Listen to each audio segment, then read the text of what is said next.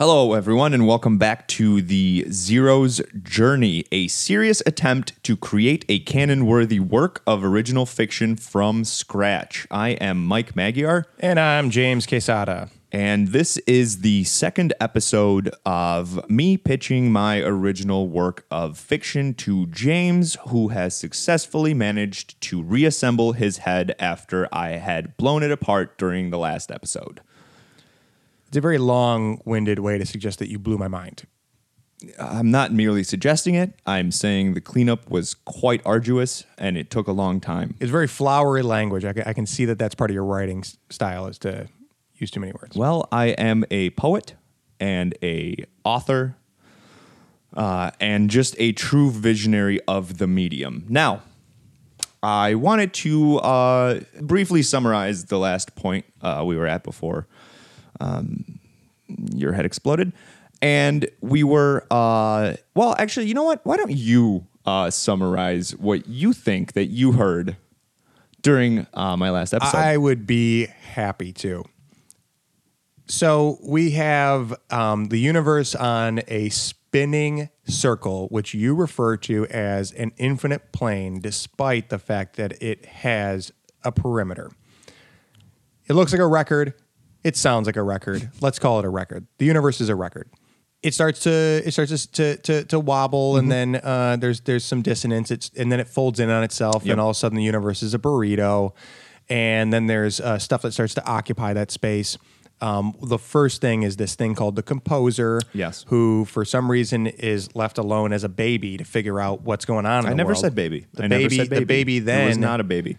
It was not even an adult. Those words cannot describe it. Okay, well, this baby being invents two other things, and these two other things come into existence, and they're opposites. Mm-hmm. It's a water and fire thing. Yeah. Well, okay, ease up on the attitude there, Chief. Okay, it's balance. It's balance. Sure. So there's a water and fire yin yang thing going on, and the lead being, this composer, says, "Leave me the fuck alone. Mm-hmm. I want you two to figure out what's going on in the universe. Mm-hmm. Go out and play."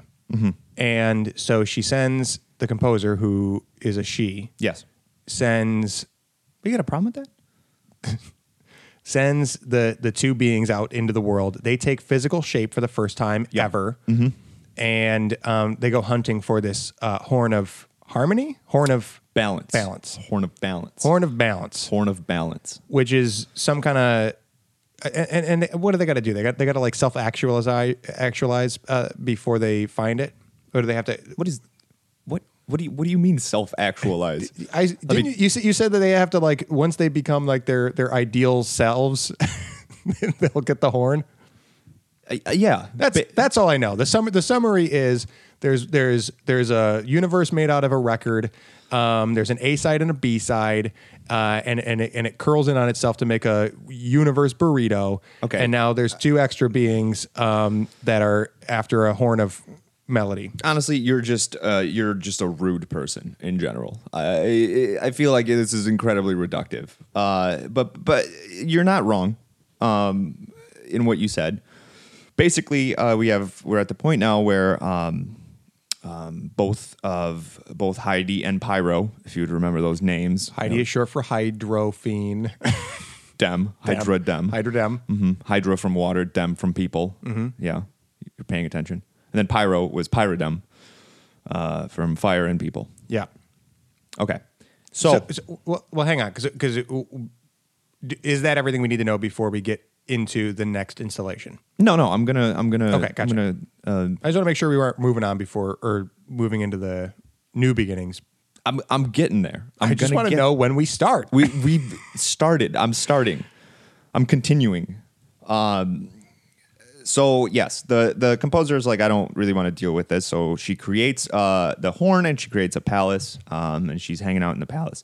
And I think the important part that you left out, and I think it's because you're secretly just unable to deal with the geniuses of it, it's that she was afraid that they were never going to settle this kind of debate, this back and forth. So she, unbeknownst to the two siblings, put a time limit on it. Do you remember this part? Yes. Yep. Where the universe would unfold and evolve on its own, and when it's done doing that, it will destroy itself. Right. So the baby god known as the composer is an angsty teen who has locked herself in her room, known as the palace, to listen to music. And once the record stops playing on the Versaphone, Astrophonograph, then the universe collapses. The world ends. The world ends. So the water and fire babies have until the record stops to self-actualize. Define the horn and blow it, and then Define it. recreate the universe in their image. Oh my God. Yeah. So we got the timer, and then I'm looking at the page right now where you were so obsessed with the spirograph looking drawing. Mm-hmm. Okay. So at this point, the composer was like, "Okay, well, where you guys? Is this the new beginning? This is the new beginning. Okay. Well, you got to tell me. Oh yeah. This This is the new beginning. I just want to say we have some new ground rules because what we realized in the first good round of episodes is that when I'm relaying the histories of George R.R. Martin's A Song of Ice and Fire and HBO's Game of Thrones to Mike can try to poke holes in it all day, and it is impervious because it's airtight and it's a work of masterful fiction by a master author. Okay, I think I poked It's too much for me to poke holes in Mike's fiction because it doesn't hold water to begin with. It's just it's a handwritten rough draft, and wow, dude. Okay, it falls apart too easily. You know what? Just tell him the rules. So the rules are: Mike can take as many shots at George R.R. Martin as he likes, but I'm going to pull back a little bit because I need to absorb the bigger picture of what is going on with his stuff before we really get any notes or questions on it. That way, I think that's more helpful to you, Mike. How is it more helpful to me? Well, that way you get a chance to kind of get through some of the rough patches. No, there's no rough patches. I think these rules you've decided to go on a crazy power trip and come up with these rules so that you can turn off your brain for 1 second and be able to take some time and appreciate this work for the genius that it is. Mike, I'm going to pay attention. I don't want you to think that I'm going to stop paying attention. I'm not going to turn off my brain. I'm going to listen intently, and I'm going to try to help you. Okay, well, fine. Let's go over the rules. Okay, so really the only rule is that I'm going to hold off for a few minutes of Mike pitching his fiction before I chime in.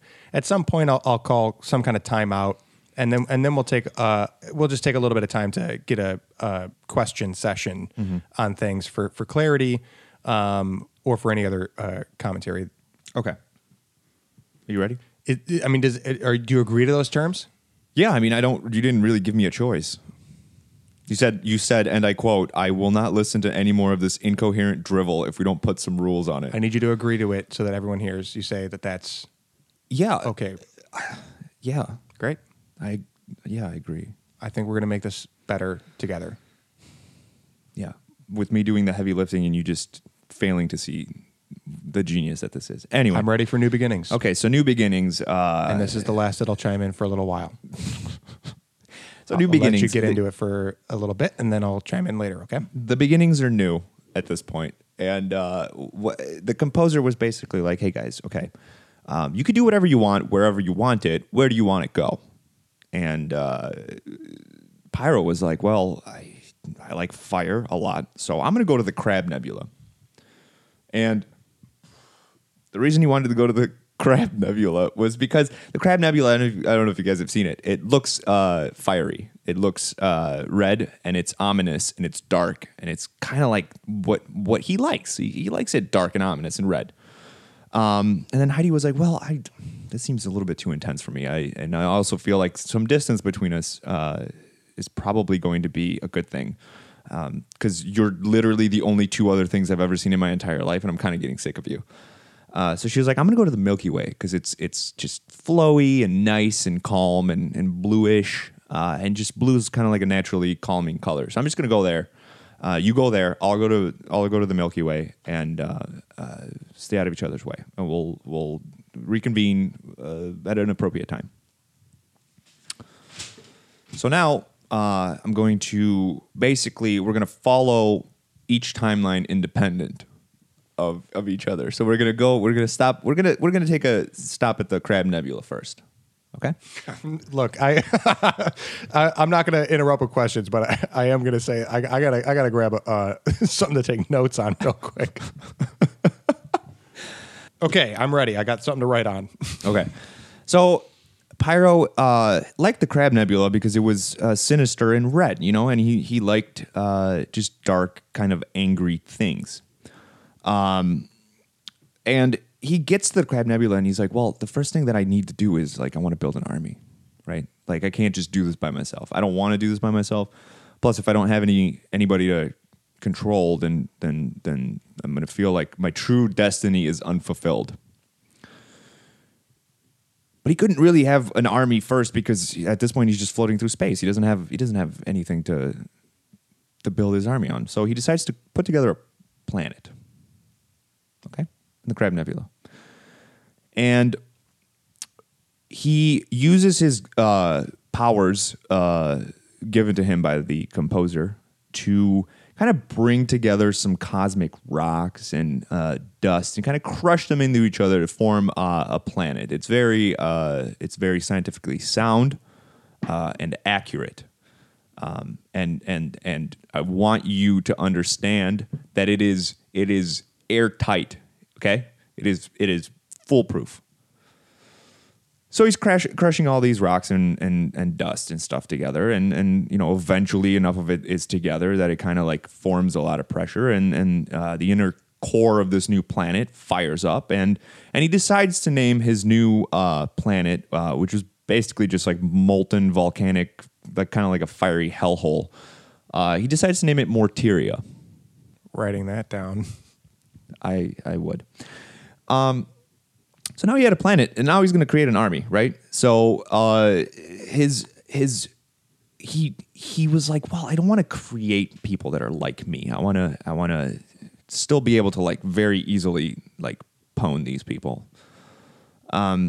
So he kind of took his essence of angst and anger, and he created the Morterians, and basically he just wanted chaos at this point. He just wanted these people to just be unruly, just angry and violent against each other pretty much from the start. And he made them demigods. He didn't make them full gods. He just kind of demoted them and made them strong and able to do things, but not to the extent that he would ever feel threatened by a rebellion or anything like that. He could very easily just crush them. And they had the Morterians from Morteria, write that down, had complete control over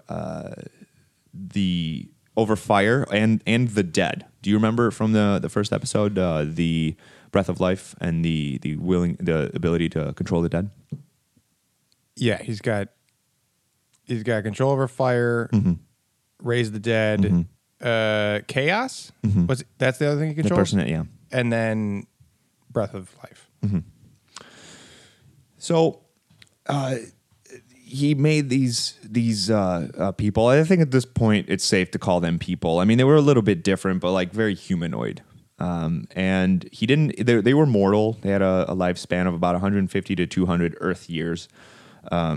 And they first they kind of lived like cave people, right? It's just a bunch of volcanoes and fire and whatever all around, and they don't really have a lot going on. But then he kept making more of these people, and eventually they kind of organized. They started coming together and working things out and just being like, oh man, instead of us all having chaos in our own separate ways, let's come together and build stuff together and then make it really insane. Because one person's ability for creating chaos is limited. 100 people, it's better, and 1,000 people is even better, right? Okay, so let's pause. Okay. I got questions. I don't really see why, but Okay. Here's a couple things. I think I understand what's going on. So, Heidi and Pyro part ways, and so now we're in these parallel journeys that whatever they're going to do out on their own, and they know that they're looking for this horn. Yes. Okay. Yeah. They were told they were looking for the horn, but they obviously weren't told where it is. Okay. So the mindset that they have is like, this is going to take a while, so I'm going to take my sweet time and set up shop. Yeah. I'm going to lay down the groundwork and a really strong work ethic and foundation. And then it's a long-term plan. It's a multi-step, multi-pronged, long-term plan. You can't just go searching for this thing. I get it.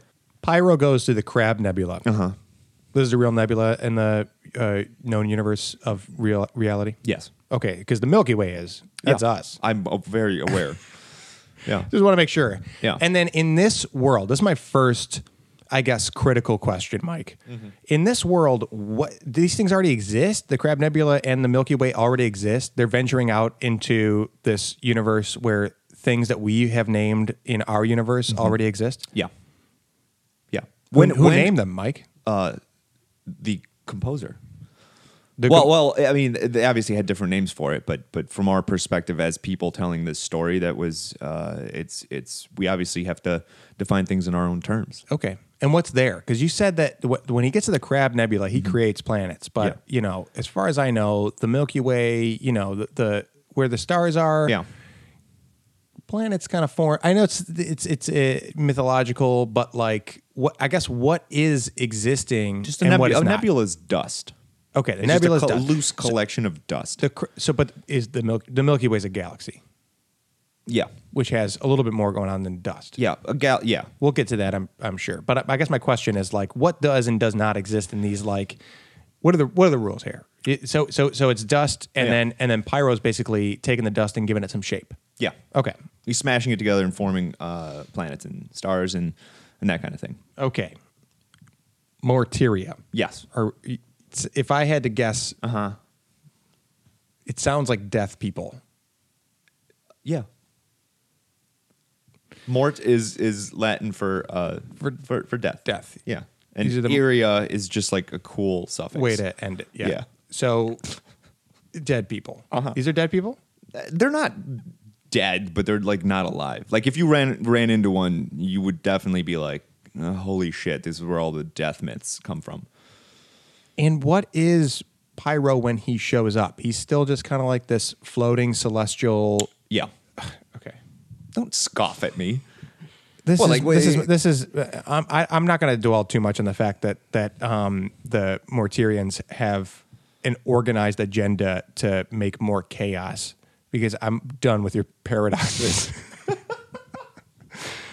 But it's not a but paradox. What I want to more know of something is more of something. One chicken and the egg kind of paradox here that I have to know about is this power to raise the dead. Yeah. There are three beings in existence by the time we know about this.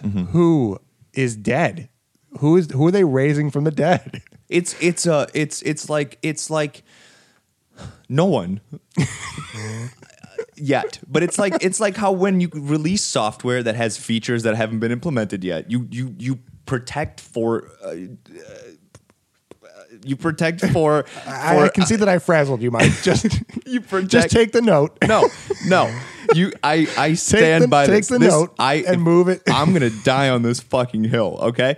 My point being is you protect for eventualities that are unforeseen, but you say, hey, this would be cool. I don't know how to do it. I don't know what use it has right now. I'll figure that out, but I'm just going to build this into the software now so that when I finally come up with a use for it, it's already there. I accept. That's all I wanted you to say. All right. Pulling back. Carry on. All right. So they're like starting to make small settlements. The Morterians, they're starting to make small. Can I just say something? You are so frazzled by this idea that Pyro is like a nebulous god thing, but like you had no problem pitching me like a 7-dimensional faced like thing that has the ability to like take stars and make them into crowns. Okay, not even talking about the fact that a star is massive and that crown would be gigantic, right? Yeah. But that God shows up in the flesh as a visible being. Yeah, this to thing's people. visible. It's like translucent. Pulling back. Okay. Carry on. All right.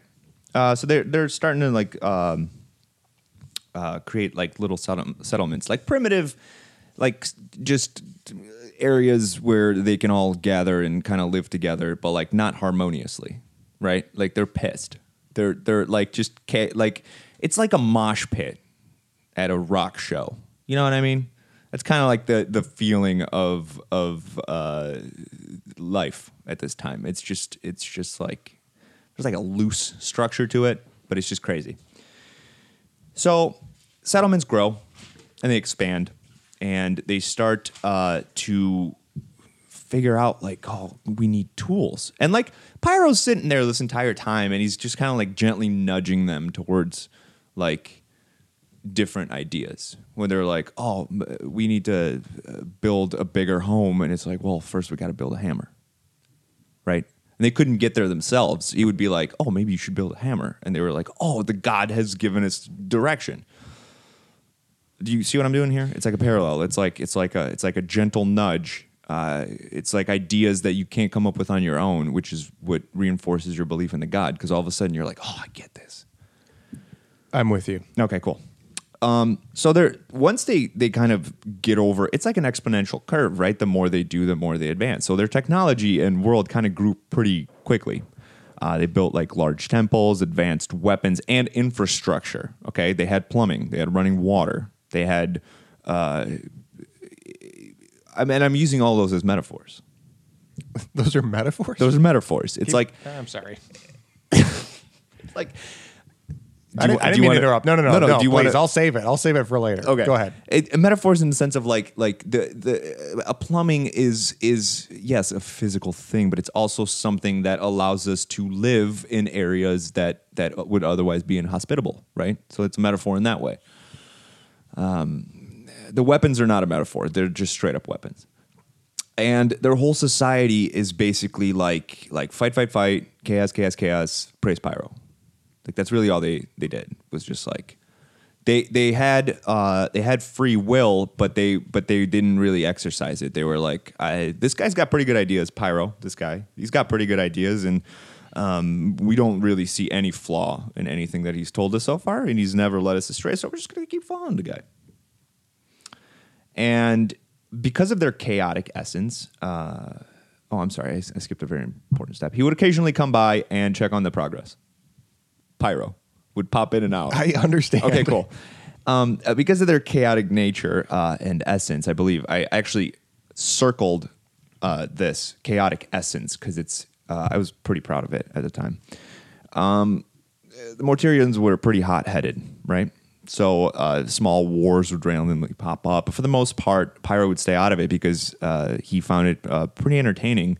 And like a pretty good way to pass the time. He was like, it's going to take me a long time to find this stupid horn. And in the meantime, what am I going to do?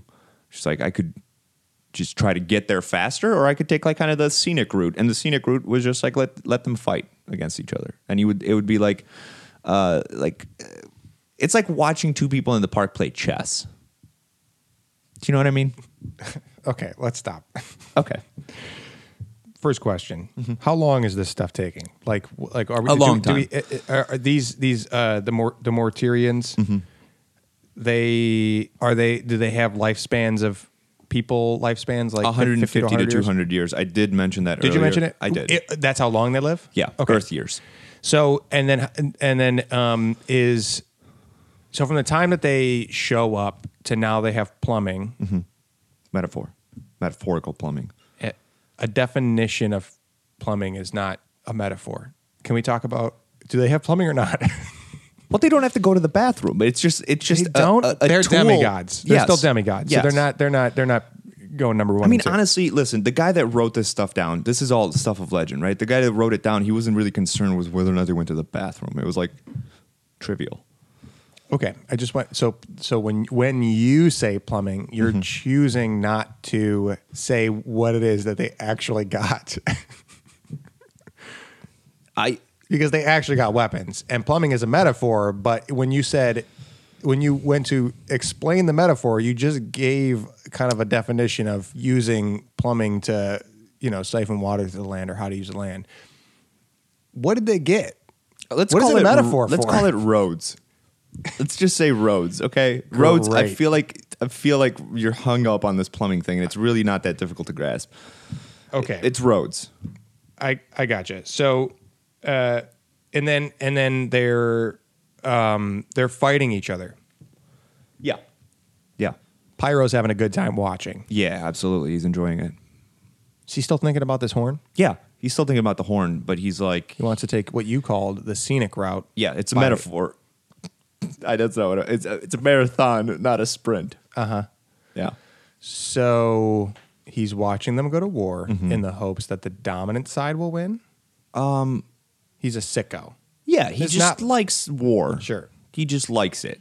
And and it was kind of like an unintended consequence because he's like, nobody's ever like made people before. But he and you said that he needs these people to be his army, which he believes he's going to need in order to get the horn Yes. of what was it? Balance. The horn of balance. You might want to write that down. Just Write it down. Horn of melody. Balance. Balance. Balance. Horn of equalization. Balance. Okay. So he believes Pyro thinks he's gonna need this army for the horn of balance to get it. Yeah. And he's teaching them because he doesn't want an army that doesn't know how to do its own plumbing, Yes. which is a metaphor for roads. So now they're warring with each other, and instead of stepping in and kind of solving everything, he's like, "Well, I'll just see how this plays out," because it's fun and because he's not in any rush. Yeah. So he found an effective way to pass the time, and I want you to understand he's just fundamentally chaos, right? So his idea is like, well, I'm going to build an army because I'm pretty sure Heidi's over there in the Milky Way building her own army. He doesn't really see any other way of doing things than just by like war. Got it. Okay. Yeah, I understand. I guess he's passing the time. He's not really that concerned with the horn, is what I'm hearing. No, because he has to first figure out, like, yeah, he was told these are all the things that you can do, but he doesn't really know the limit of his powers. And a good way to do that is just to like create a diorama and like watch the little things in the diorama go to war with each other. Okay. So, and then just throwing it out there, we're about 30 minutes into this recording. Yeah. Maybe a hair under. Around this time in George R.R. Martin's history of Song of Ice and Fire and A Game of Thrones, we had seen an invasion from one continent to the other, the introduction of a new religion, and its effect on the conquered regions of Westeros. And we had seen the discovery of dragons. We have a new religion They here. worship the guy that made them. Yeah. But that's pretty fundamental. That's pretty... They're still demigods. These aren't even like people. We got past the demigod phase in like the first 15 minutes of the first episode of Song of Ice and Fire stuff. Okay. That's Mike. I'm so sorry. That's not a criticism. I'm just letting you know how long it's taken. But you have to understand, I had to come up with this stuff from scratch. I didn't just look at a map, change some names around, and like slightly alter actual historical events, and then like pawn it off as my own work. Okay, I like to do the groundwork. I agree. It sounded harsh when I said it, and all I wanted was to just give you a time check on how long it took George R.R. Martin to get past the exposition of things. James, I don't have history books at home. And then really dig into... I don't have maps. The gripping histories of the tri-continental known world that he created. Yeah, he just assumed the continents were there. I'm going into the nitty-gritty details of the creation of continents. And I would like to hear more. Okay, so... So like I said, he would stay out of it, and he found it pretty entertaining to watch the battles and whatever.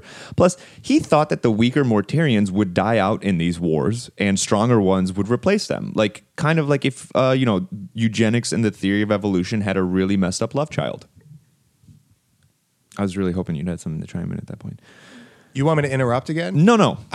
Because I will. Just to say that, so your fantasy here is a messed up love child of eugenics and evolution. Yeah, it's like, that's how do what I- you want out of the world. Because he's still testing his powers. No, that's not what I want. It's what he wanted. Is this yours? No, it's him. It sounds like what you want. I'm a person, James. Close your eyes. Get out of here. I'm a person, okay? I'm not pyro. That's Subtle advocacy for eugenics. not. Is what I I hear. am not. I want to be perfectly clear that I am not advocating. Mike, I'm putting a red flag on it right now, but I'm going to back off. Come on. Don't even. I'm not. Listen. Like I said, he's testing out his powers, right? And he's like, if you just found, let's say you just found the ability to fly, and you're like, holy shit, I woke up this morning and I feel like I can fly. You wouldn't just all of a sudden start racing jumbo jets, right? You'd like jump off of like a bed, then you jump off of like a chair, then you jump off of like a house. Like you test the limits of your new powers, right? That's what he's doing. He's like, how do I make the strongest? He just like first draft made some people. And then he's like, well, how do I make them better? And then he realized that like the weaker ones would die in these wars and the stronger ones would just automatically make themselves better. Mike, I'm only going to ask you this once. Are you a Nazi? No. Okay. You know what? That's all I need to hear. Cool. Keep going. So basically, as their numbers grew, so did the strength of the army because it's a self improving ecosystem. That's the true genius here, is that it is making itself stronger just by existing. Do you understand? So, but it's important to also say that as the army grew, so did art.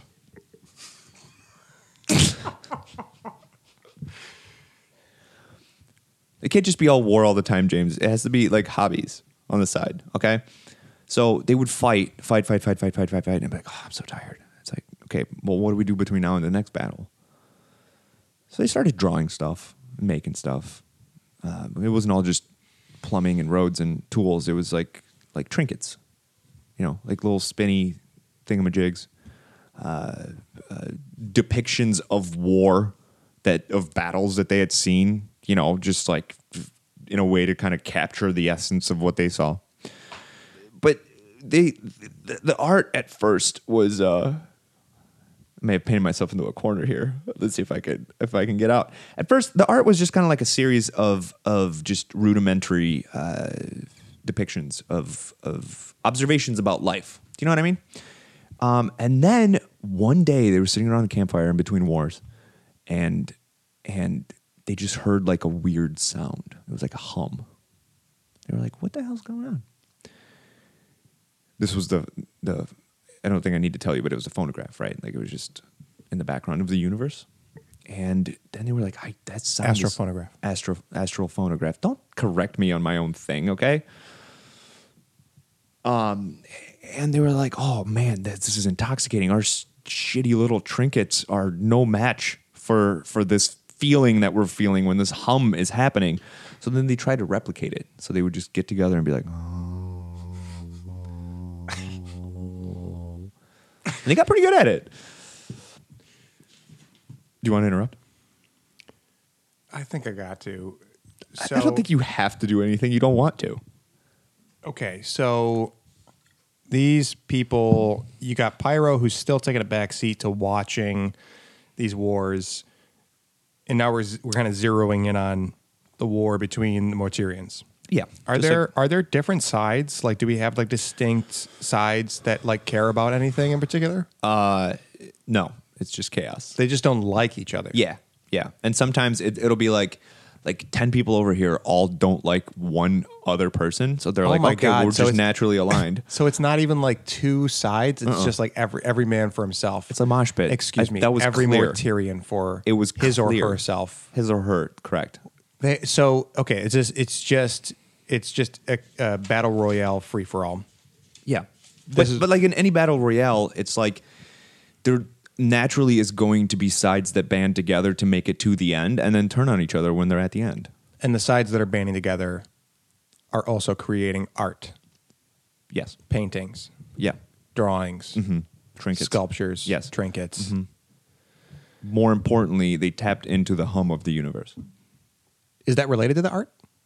I thought that would. So Yeah, because they realized that the art that they were making wasn't really speaking anything to their condition. It wasn't a good reflection of life at this time. And then this hum all of a sudden got like there, and they were like, "Oh, this is perfectly describing everything that we feel on a day-to-day basis." And what does Pyro feel about this art cropping up? It doesn't as long as they keep fighting, he doesn't really care. Okay, so Pyro's uninvested, and there's no particular values that anyone is fighting for on any side. They're just all fighting with each other. Yeah. And Are you not familiar with chaos theory? I mean, like You know what chaos means? I yes, but they're also again the kind of paradox of it is that they're organizing themselves at all. Why wouldn't they just self-destruct? Because James, if you take a handful of pebbles and throw them into a lake, some waves are going to collaborate and some are going to annihilate. That's just the randomness of chaos. I've never heard that before. Have you been to a lake?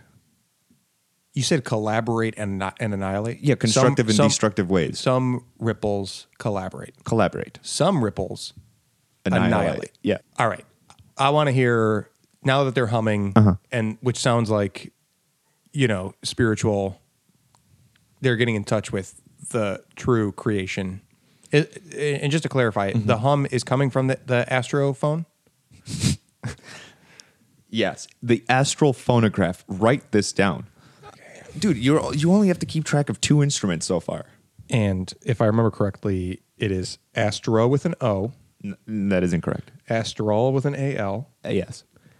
And phone with a P-H-O-N-E, not foam with an F-O-A-M. It's P-H-O-N-O-G-R-A-P-H. Phonograph. Phonograph. That's what they're hearing. Yes. Being played from the composer's chambers. Yes. And they're humming. Mm-hmm. This is different than the hum that created the universe in the first place. Is it? Or are they all linked? Mike, you tell me. Is it? Or are they all linked by some kind of unknown right. You got force? Me. It's a good question. It's a good question. I like it. There's some that's an appealing question in the fiction that you're creating. I'm hooked. Oh, I lost my point. Jesus, with all your questions. So they're doing the hum. So then at this point, Pyro is like, oh man, they're like this humming thing seems like a unifying force. This is the first time where he was like, maybe random chaos isn't the best way to do this. Maybe some organization's needed. If like randos are just banding together and humming together and working together, maybe there's something here. He could have never discovered this if he was involved. Do you know what I mean? Nature finds a way, James. So he was like, well, I know what to do. I could figure it out. I could instead of letting them do it themselves, I can like give them something to channel around to band them together. So he was like, well, what do I do? I don't know what to do. And he was like, oh wait, yeah, this whole time I'm searching for the horn of balance. He remembered he was searching for the whole horn of balance. He was like, I'm going to give them something like that because it was an unbelievably inspirational and motivating. When he got presented with the horn, he was like, I have to have it, right? And it was just like undeniable, this surge of desire. So he was like, I'm going to give the same thing to the Mortarians. And he created a new magical instrument. So he was like, I can't do this here. I'm gonna go back. I'm gonna go back to the palace, to the pillars of sound, the high chamber. He was like, I'm gonna make something really sweet. So he made an electric guitar. Oh. Oh God. And he gave it the power to create the sweetest, darkest, most smooth riffs of all time. Is that really what you wrote down?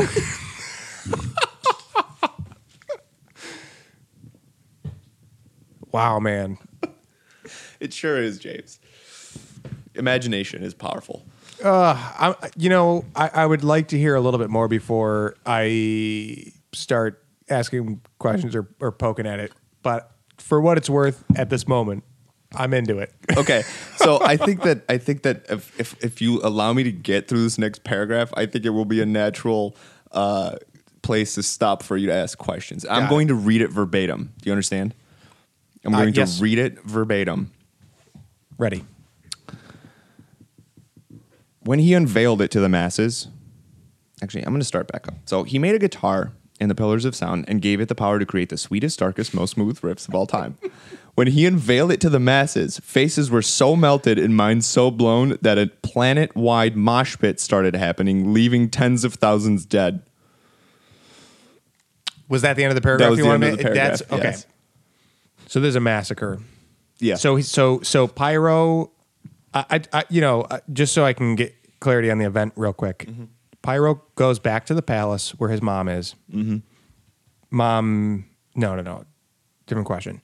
So he makes this guitar, brings it back to the people, introduces it to the people, and then he does what with it? He plays it? He plays it. He plays it. Okay. And he plays a riff or a string or a chord. Yeah, just the smoothest. A solo. Yeah. Smoothest arpeggio. Riff. Yeah. Riff. Yeah. And then 10,000? Tens of thousands. Tens of thousands. There wasn't like a census around. Right. Did we know how many Mortirians exist? At least more than that. So it's not everyone. Not everyone died, no. But we don't know how big of a deal that is because we don't have any context set up beforehand. Okay, dude. You know what? I mean, it's a big deal. It sounds like a big deal on our, I'm going to say at least half. Okay, so just got... So there's tens of thousands of people left in the Mortirians, but about half the world gets obliterated by this sweet, dark music. Yes. Sweet, dark riff. Sweet, dark riff. All right. Now that I understand what happened, Pyro decides that they need a carrot, like an inspiration carrot to chase. Yeah. Why? And he's like, because for me, it was the Horn of Balance. Mm-hmm. It's still what he's after, right? Mm-hmm. So why isn't the Horn of Balance the carrot for the Mortirians? Well, what are the Mortirians going to do with the Horn of Balance? They can't play it. They worship Pyro, right? Yeah, but you they said can't that's your religion. In summary, yeah, the way that religion works is that Pyro made them, so the people worship Pyro. Yeah. If Pyro says there's this Horn of Balance and it's the most beautiful, inspiring thing that I've ever known of, and I've known of everything, is that not enough for the people? Have you ever heard of "Thou shalt not kill"? Is there still murder? We're switching gears. Oh. Just because the God says something, they got to experience it for themselves. Yes. All right. Fair enough. So then Pyro goes back to the palace, and Mike, excuse me if you covered this, but when he gets back there, is his mom still listening to the astral phonograph? I wrote that down. Yeah, you said it wrong, but that's okay. Astral phonograph. Yeah. She is. Didn't she like lock the door and throw away the key to her personal bedroom? Okay, so there's the palace. Yeah, and there's just her room. Somewhere in the corner palace. In the palace. Is she not? She's not in the high chamber. No. Wait, what did I say? I don't know. There's the Pillars of Sound. Yeah. In the high chamber. No, the high chamber is in the Pillars of Sound. The Pillars of Sound is the name of the Mike, the palace. You're going to make it so I have to go back and listen to this first episode. No.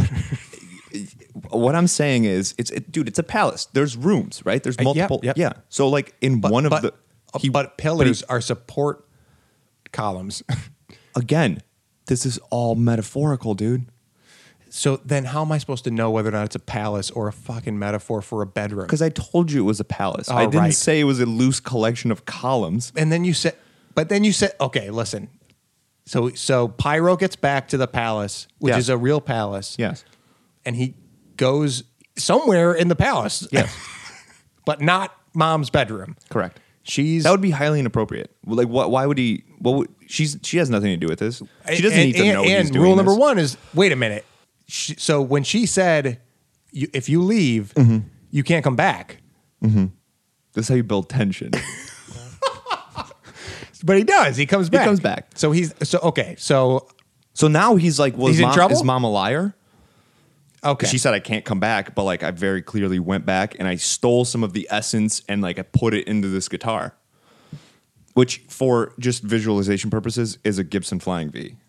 Okay. I can see it. Cool. All right. I think I've vented enough on my issues right now, but this is the one thing I want to say again.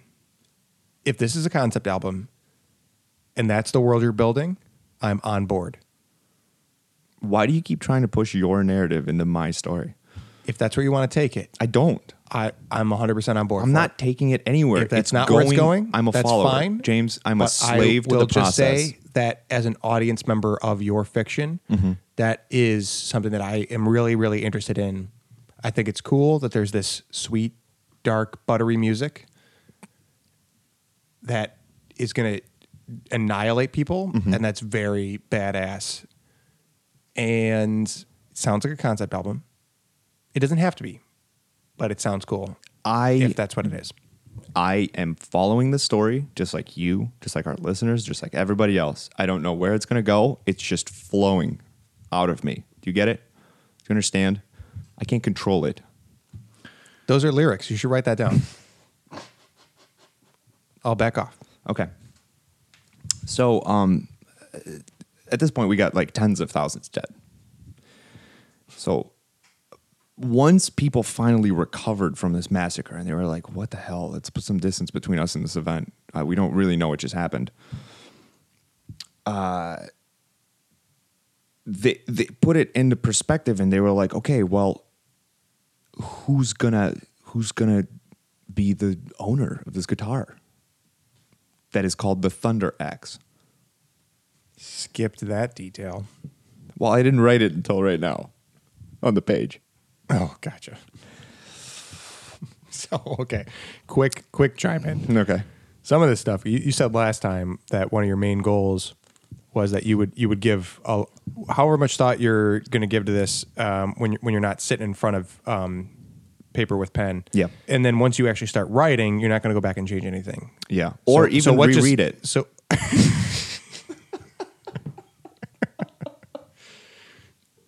So what just happened is that you started writing and you got the this sweet dark music guitar on paper, and then you were writing and retroactively named it. Would it Thunder have Axe. changed anything about the story if the name came sooner? It wouldn't have changed anything. Again, I really love hearing about your process in this, and I think it's very fun to know that you, because also like I think that is like potentially a something that happens in like religious text. Is it seems like, oh, this thing was introduced here, but then 2 pages later it's named. That's funny to me. So you're telling me that you right now in this moment believe that there is no difference between religious texts and what I've written here? I believe that single aspect of your writing may mirror the vibe of some single aspects of religious texts. So I am the same caliber of storyteller as the greatest storytellers that have ever lived, is what you're telling me right now. I don't think any great storyteller has ever said that sentence, so I'm going to disqualify you right there. I don't think that you know that.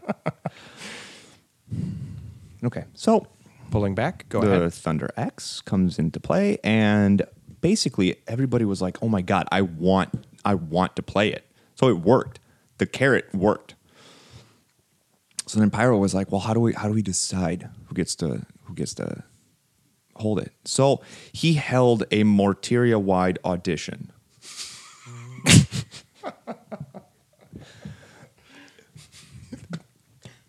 Because he was like, well, I'm going to take the best that Morteria has to offer, and I'm going to let them touch this thing and see if something magical happens. This is what I picture happening, Mike. You go to write this thing, and then about 45 minutes into writing whatever it is that you thought about throughout the day, you smoke a joint and then you start watching American Idol. That's what I think happens, or America's Got Talent, or whatever it is that you zoned out and watched for an hour and then went, oh, I was also in the middle of this. Can I be completely honest with you?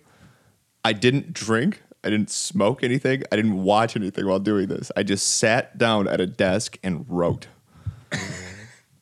from like 11 a.m. to like 3:30, 4 p.m. I know, it's even more impressive, right? Yeah, even better. Okay, so we're deep in the throes of an audition, planet-wide. Okay? Hundreds of thousands showed up. Oh, okay, so we have a number now. So tens of thousands died, but hundreds of thousands were still alive. So it wasn't like... So about 10% of these people died. Yeah, but that's not nothing. I know. It's a tragedy. I'm just saying that now we have a specific context for it. Yeah. Okay, so hundreds of thousands showed up. Most did okay, but after 2 fortnights of mediocre performances, Pyro was close to holding the axe for himself since none seemed worthy. Because he was basically like, yo, the first time I played this thing, I literally murdered now 10, 20% of everybody, and all you guys are doing is just like being mediocre. So he was like, maybe I'll just keep it for myself. As he was getting ready to shut the door to the audition room, an unassuming woman came in, Lady Firebreath. Lady Firebreath? Firebreath. You want to write that down? Yes. Okay. And Lady Firebreath was kind of like a well-respected leader of one of the many armies. Like her, for some reason, during all this chaotic infighting or whatever, people were just like drawn to her to like be like they were aligned behind her more often than not. There's like a few of these people all around that were just natural leaders that could like bring people into... Mike, I got to stop you. Why, dude? These are the most chaotic people in the world. Yeah, they're putting up with an audition process, and there's natural leaders who people follow. This is not chaotic characteristics. No, especially that this world of chaos thriving beings would hear audition process and start signing up and waiting in line. They didn't sign up, dude. To wait for the head dude to be like, there's going to be a single winner of this guitar. I don't understand what the issue is. Well, you know what? It feels maybe consistency is really what I'm asking about here. I think it's really consistent. Do you understand how ice gets formed? Do you know what water is, James? It's just a loose connection of H2O molecules, right? It's chaos. They're just like all over the place. It's not chaos. They're ordered. They're molecules. They're not ordered. That's why it's a liquid, because they're specifically not ordered. They're not tight enough. What? They're not tight enough. Tight enough? Yeah. What do you mean tight enough? Molecules, when they get tighter, become a solid. No, that's not. Let me get there. What happens is they order themselves when freezing. Close your eyes. This world is freezing? No, that one really is a metaphor. Are they still chaotic people? That's what I want to know. Yes, they're still chaotic, but becoming less so as time goes on. Because of this, so they have the guitar, which is a carrot, and that gives them a reason to focus their attention at the same thing at the same time. Yeah. So they're willing to put up with this audition process. Yes. And this leader, the Lady Firebreath. Get the names right, please. Yeah. Lady Deathstrike comes in. That's not right. Sorry. Dark Phoenix comes in. No, that's an X-Men character. Okay, a dragon comes in. What do you want from that is from George R. Martin. Just to be clear, Lady Firebreath comes in, last one to audition. Yeah. Pyro's about to close the door, wherever that may be, and hang it up for the night. Yeah, he's just like, I can't. These people. And I'm keeping the guitar. Lady Firebreath comes in, and you're painting a picture of her where everyone is into her because she's a natural leader. And what are they trying to do again? Are they trying to play the guitar? Yeah. Okay. So she's like, I might have some sick skills on this sweet dark metal guitar. She was basically like, man, I don't know. I don't have a lot going on tonight. I'll just pop in and check it out and see what's going on. Okay, so her career is often other directions at the time, but she's got casual interest in dropping in. Mm-hmm. Okay. You good? Yep, fire breath. Cool. So because of her status within the chaotic army, she was kind of like a natural lightning rod. You know what I mean? Chaotic army is just a contradictory term. I don't think it is. I don't think it is. Do you know who Attila the Hun is? I mean, I would. You can't have ranking officers in a chaotic army, and you didn't. Attila the Hun, and then there was everybody else. Fine. I'm assuming that's true. I don't she's a actually. Special leader. I don't ask me about historical. Attila the Hun. This is why. I'm going to go on a quick side tangent here. This is why George R. R. Martin is a hack. It's because the Dothraki were basically it was basically Attila the Hun. These people rode on horses. They were tribal, and they would just go around from place to place, pillaging and murdering and stealing and setting fire to things. What's the difference? He just called them something else. And what's the difference between them and the Morturians? They're demigods.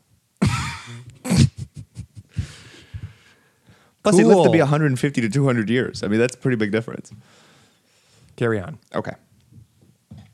So because she was a natural leader of the chaotic army, it was assumed that audition would be beneath her. She was just like, everybody was like, no, she's not going to come in.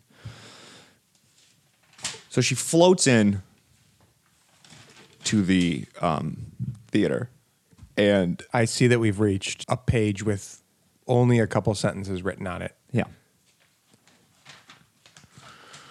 Okay. Bring it home. So she floats into the theater. She floats into the theater, and people are just like, oh my God, it's her. Ooh, there's an audience? Well, yeah, dude, the people that have auditioned, they're waiting to hear if they're going to get the axe or not. As the people come into audition, they get held in the audition room. Hundreds of thousands. Well, yeah, they're not just going to like play in front of no one. They need an audience. Nothing. Well, okay. How are you going to judge a crowd's reaction if there's no crowd? They got nothing else to do. So I mean, they got wars to fight, but this isn't in between time. You're right. You're not going to let them. You're not going to just cycle them through so they can go to work or whatever. They don't even need to eat. Right? We don't know if they pee or poop. What work? What work? Exactly. So everyone just accumulates in this theater. Yeah. And then she comes in, floats in. She floats in, and there's a murmur throughout the hundreds of thousands. Tones. Yes, hushed tones in the crowd. Yes. And then she enters the room. I'm going to ask you this. Do you know what happens next or not? I do. You're not reading off the paper anymore, and that paper is blank. That's true, but the paper is just a messenger. The story lives inside of me. Okay, but I'll tell you this. I'm sure you've thought about what happens next, but once you start saying it, becomes canon. Can't go back and change it. I understand. So she floats into the room. And there are just murmurs and harsh tones and whatever. And as soon as she comes in, Pyro, who's holding the guitar and he's getting ready to walk away with it, stops dead in his tracks, and the guitar starts to like glow. I'm sorry. Hundreds of thousands of people are waiting to hear this decision, but also Pyro's walking away. So as far as he's the in the process of shutting the door, but nobody knows that. So what do you mean? How he didn't like announce it to everybody. He's walking away. You said he's walking away. Yeah, he's leaving. He's like turning around. Everyone's watching. You said there's nothing else for them to pay attention to. So they're all eyes on Pyro. Well, they don't know if he's shutting the door. They don't know and walking away. They don't know. He's not even going to make an announcement. So they don't know. They don't know if he's turning around to like dramatically reveal the announcement, or if he's just walking away to shut the door. And in a world where he does walk away, he doesn't make an announcement. He just leaves. So he okay. I mean, he's the creator. So even if people get unruly or upset about the non-decision, what are they going to do? Right? Go back to war. He specifically made them not as good as him, so that they don't have any recourse. All right. No recourse. Lady Firebreath is there. Mm-hmm. She's about to rock out. Pyro's about to take off, but she says She doesn't say anything. She doesn't say just anything. her mere presence makes the guitar just glow in his hands. So as this guitar is glowing in his hands, he's like, what the F is going on? So he turns around and he sees her, and he's just like, well, I was going to leave, but I guess, do you want to try playing this thing? Do you want to give it a shot? There's a bunch of people that have given it a shot before you, and it was all like non-impressive. So give it a shot. She's like, yeah, I mean, I walked all the way over here. Might as well try it. So she grabs the guitar. What was she doing? Nobody has a job. Nobody needs to No, eat. why are you so obsessed with materialism, dude, and economics? Like, this is not important. This Because is you're not, implying that this that's is- also shaping their schedules. Like, what James, she this dropped isn't, in? This isn't the Star Wars prequel trilogy where the whole thing is about trade. This is not what this story is. If you want micro and macroeconomics, then you're not going to find it in the story. Lady Death Star says, I Firebreath. might as well Yeah. It's give like, it a shot. I want to play. And And? she does, dude. And she does. And she doesn't stop playing for 1,400 years. Mike, that's great. That's awesome. Okay? Now, you have to understand that these things only have a lifespan of 150 to 200 years. I know. You've set that context up. I love it. She doesn't. But they don't die, dude. Oh, Just God. they're just in it, and they're there. What do you mean they don't die? They only live for 100. They don't die. Who doesn't die? The Mortarians. Yeah, the audience. The audience. Oh, so you're saying she plays for 14,000 years? 100. Okay, so only about 1,400 years. But anybody who's in the room for her performance stays alive the entire time. Mm-hmm. That's cool. Yeah, I'm gonna leave that as a cliffhanger. Oh, why? Cliffhanger to what? Just give us like a little taste of what you have next. Well, what happens next is just a complete revolution of the Mortarian society. Oh, really? Yeah, and there's going to be a fight for superiority. Oh, a fight and amongst the Mortarians? no, between Pyro and Lady Firebreath, because now her ability to play this crazy guitar is a direct challenge to Pyro's authority. So she's a demigod. She might be kind of like Special. close to God. And the guitar might just be the thing that brings her on equal footing with Pyro. Wow. Are we going to hear from Heidi at all? Yeah, but this episode is was only going to be the Pyro lineage. Next episode or this current episode? This current episode is only the Pyro lineage. So in the next episode, I was going to detail Heidi, and then I was going to bring it all together for the final one. Some might say buying yourself time. No, no, not buying. No, Wait a minute. what's up? So, again, what we have so far is let's take inventory of the lore. What is it called again? What is it? What is the name of your mythology? I believe it was Look at This Phonograph. Look at this phonograph. But that's just a working title. I'm going to come up with something better for next time. So, in the world of Look at This Phonograph, you now have one side of a promised 2-part universe. You know what's just become very apparent to me right in this moment? I might have gotten bogged down in the details a bit too much. You know, that's what I was going to ask, Mike. This is, and again, Four episodes. so before I agree. You might have, but just before we touch on that anymore, I want to say take inventory of where we're at right now. So Okay. you have a society of demigods. We haven't gotten to like, if we're ever going to, to like the more relatable mortal people. What do you mean more relatable? I can't relate to a demigod, Mike. Well, you can relate to a dragon owner? Yeah. What? How? Because I've owned a car. I'm sorry. Fill in that blank for me. You know, you gotta have a relationship with a car, and a car can like kick back at you. And I get what it's like to have status because of the car you own. And the Valyrians are relatable people because they are high status car owners. Okay. Okay. We're not talking about George R.R. Martin. The Mortarians are relatable people because we all have a dark side within us. They're just all that. It's airtight. I don't get it. I don't understand.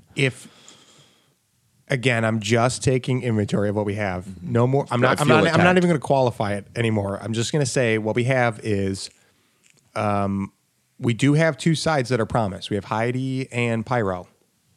Mm-hmm. And we've talked about Pyro's side of things in a universe. You already said where Heidi goes. Mm-hmm. The Milky Way. The Milky Way. And we have in the Crab Nebula, we have Pyro. And he's created one planet. That is correct. He's created multiple, but only the one has one planet with life. Yeah. Demigod life. And the Mortarians are chaotic people who war amongst themselves.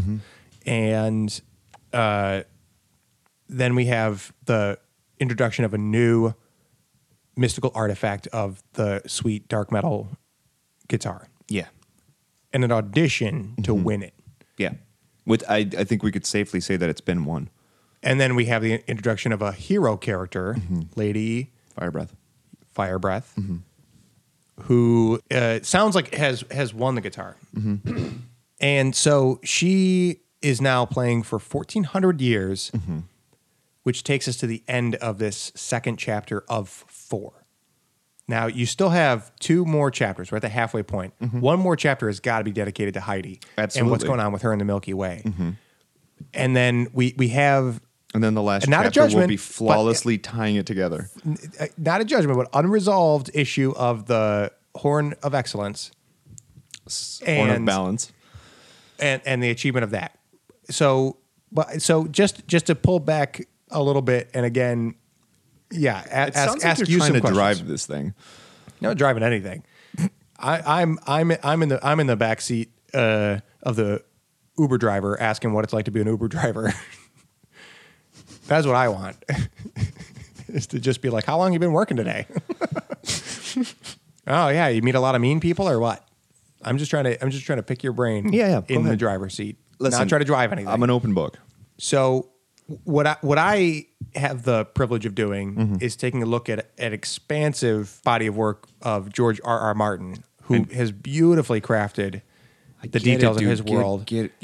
And I get to summarize that into a timeline to deliver it to you in a condensed way. And there's lots of details if you want to crack open any aspect of the Song of Ice and Fire in Game of Thrones. I get what you're doing right now.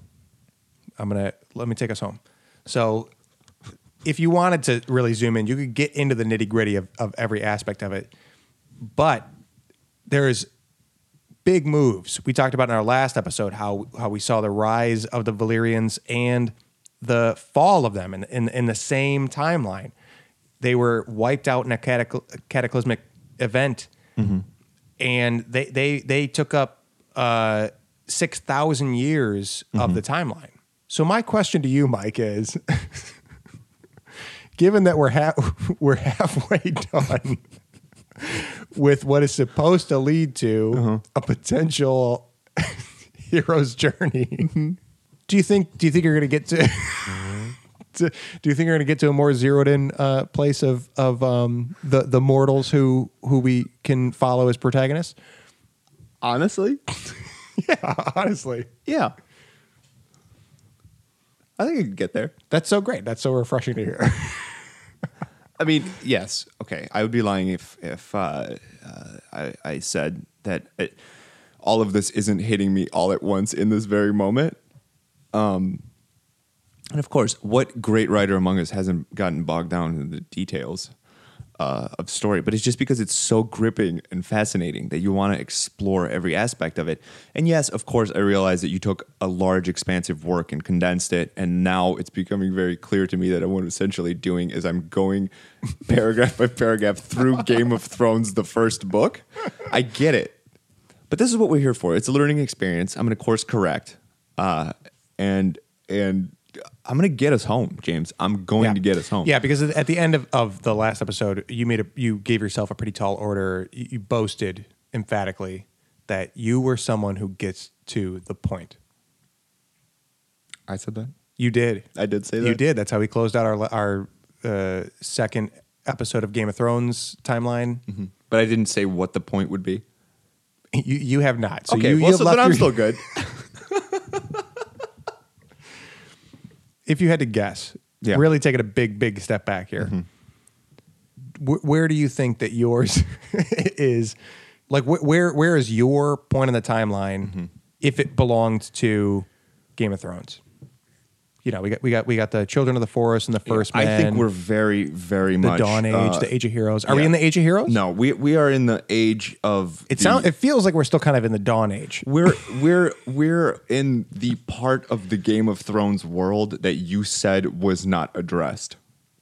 Did I say there was not? What? Yeah, you said that there's really no detail on how the world was created. So we haven't started. That's becoming very clear to me at a very quick pace. I see. Okay. But this is what we're here to do, James. This is why we're thinkers and creators, right? So we take these challenges and then we flawlessly weave them into a story that's both compelling and also resonates emotionally. And I don't mean resonate as a pun. I realize there's a lot of instrumental. There is a lot. It sounds like a concept album. It's very musical. My advice would be to lean into that. I don't want give the people what they want. I am the people. You're not. You are you have one. My full you are attention, one person, and that's what I would love to see. A concept album. Yeah, I mean there are concept albums. I'll be honest with you. Really I amazing. don't know what that means. What a concept album means. Yeah. So far, I've nodded pleasantly while you've said that word multiple times to me, and I don't really know what it means. There's lots of different ways to do a concept album. Do you know what it means? Yeah. There's lots of different ways to do a concept album. I mean, most albums have themes of some kind, even if it's just like, the best 10 songs that a debut album can have to represent the sound of a band. Yeah, the theme is the band's sound. What defines the band? Okay. That's, if you're going to be in a band and you put on your first album, the theme of the album is, this is our band, our leading effort. But a lot of them otherwise have themes. Some of them have more detailed concepts behind them. And most albums that can be considered a concept album have some kind of like mythology or like literary details that the band or the songwriter fleshed out and then summarized or represented in the tracks of the album. Yeah, I'm not gonna write a concept album. This is not what this is about. I think you're missing out. Hey, man, and it sounds like a concept album. So look, man, power to you, power chord to you. Ugh. And this sounds like you're jealous. It's one of those things where like, man, I should have thought of that. Maybe I am. Well, it's big of you to admit. All right, man. Keep writing. I'm just letting you know, in the next Game of Thrones episode, we're going to talk about a dynasty. Okay. Of kings. It's going to start to get really detailed and specific. I think I'm already there on the detail and specificity. Very zoomed in. I'm there, microscopic. And very, these small events are going to start to affect people on a very large scale. Can you imagine that? Creating a fiction where small events affect things on a large scale? You mean overreacting? A continental scale? You mean overreacting? It's a little bit of that. We'll talk about that in the next episode. But I'm saying that you can't accomplish that unless you set up the big world and then start getting more specific. And that's not a comment on your stuff. I'm No, just it saying that doesn't you sound like it at all. it's going to be really hard for anyone, not just you, anyone in general, to get to the more specific, nuanced literary qualities without setting up the world and then moving on to something more specific. I think you just need to trust me. I do. I absolutely trust you. You don't think that? I'm not saying that about you. I trust you. Maybe that's what I'm saying is that's what I assume that you're going to do because that's what great authors do. And you are Mike R.R. Magyar. That's true. Great author for the ages. And we do have this thing sold already, so we spent all the money. Mm-hmm. All right. Well, on those closing words, we will say farewell and thanks for listening, and we'll catch you next time.